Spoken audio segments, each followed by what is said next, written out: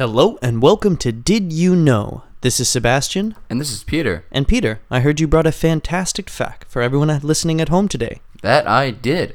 Marathon swimmer Martin Steele began a journey in northern Minnesota that saw him making his way down the 2,348-mile Mississippi River in an effort to become the first person to swim its entire length. Wow. Yeah. This guy swam he did it? apparently the Mississippi, the Yangtze in China, Wow. and the Amazon.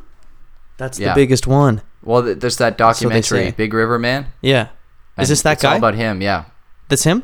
Yeah, he just Isn't likes to swim. he afraid of like large catfish or maybe like all a of huge that snake? Stuff. They're trying to ascribe him labels as being like an environmentalist, or he's doing it for this reason or that reason. He's like, I just like to swim.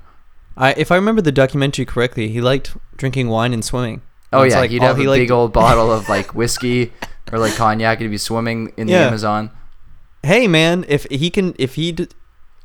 why not? That's his thing. That's his thing.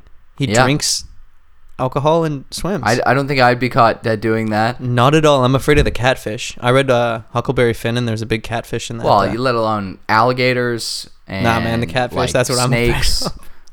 I'm not as afraid of a catfish. Those things will swallow you whole, and like you're just an trapped anaconda. in there. Yeah. Well, that thing will. Oof.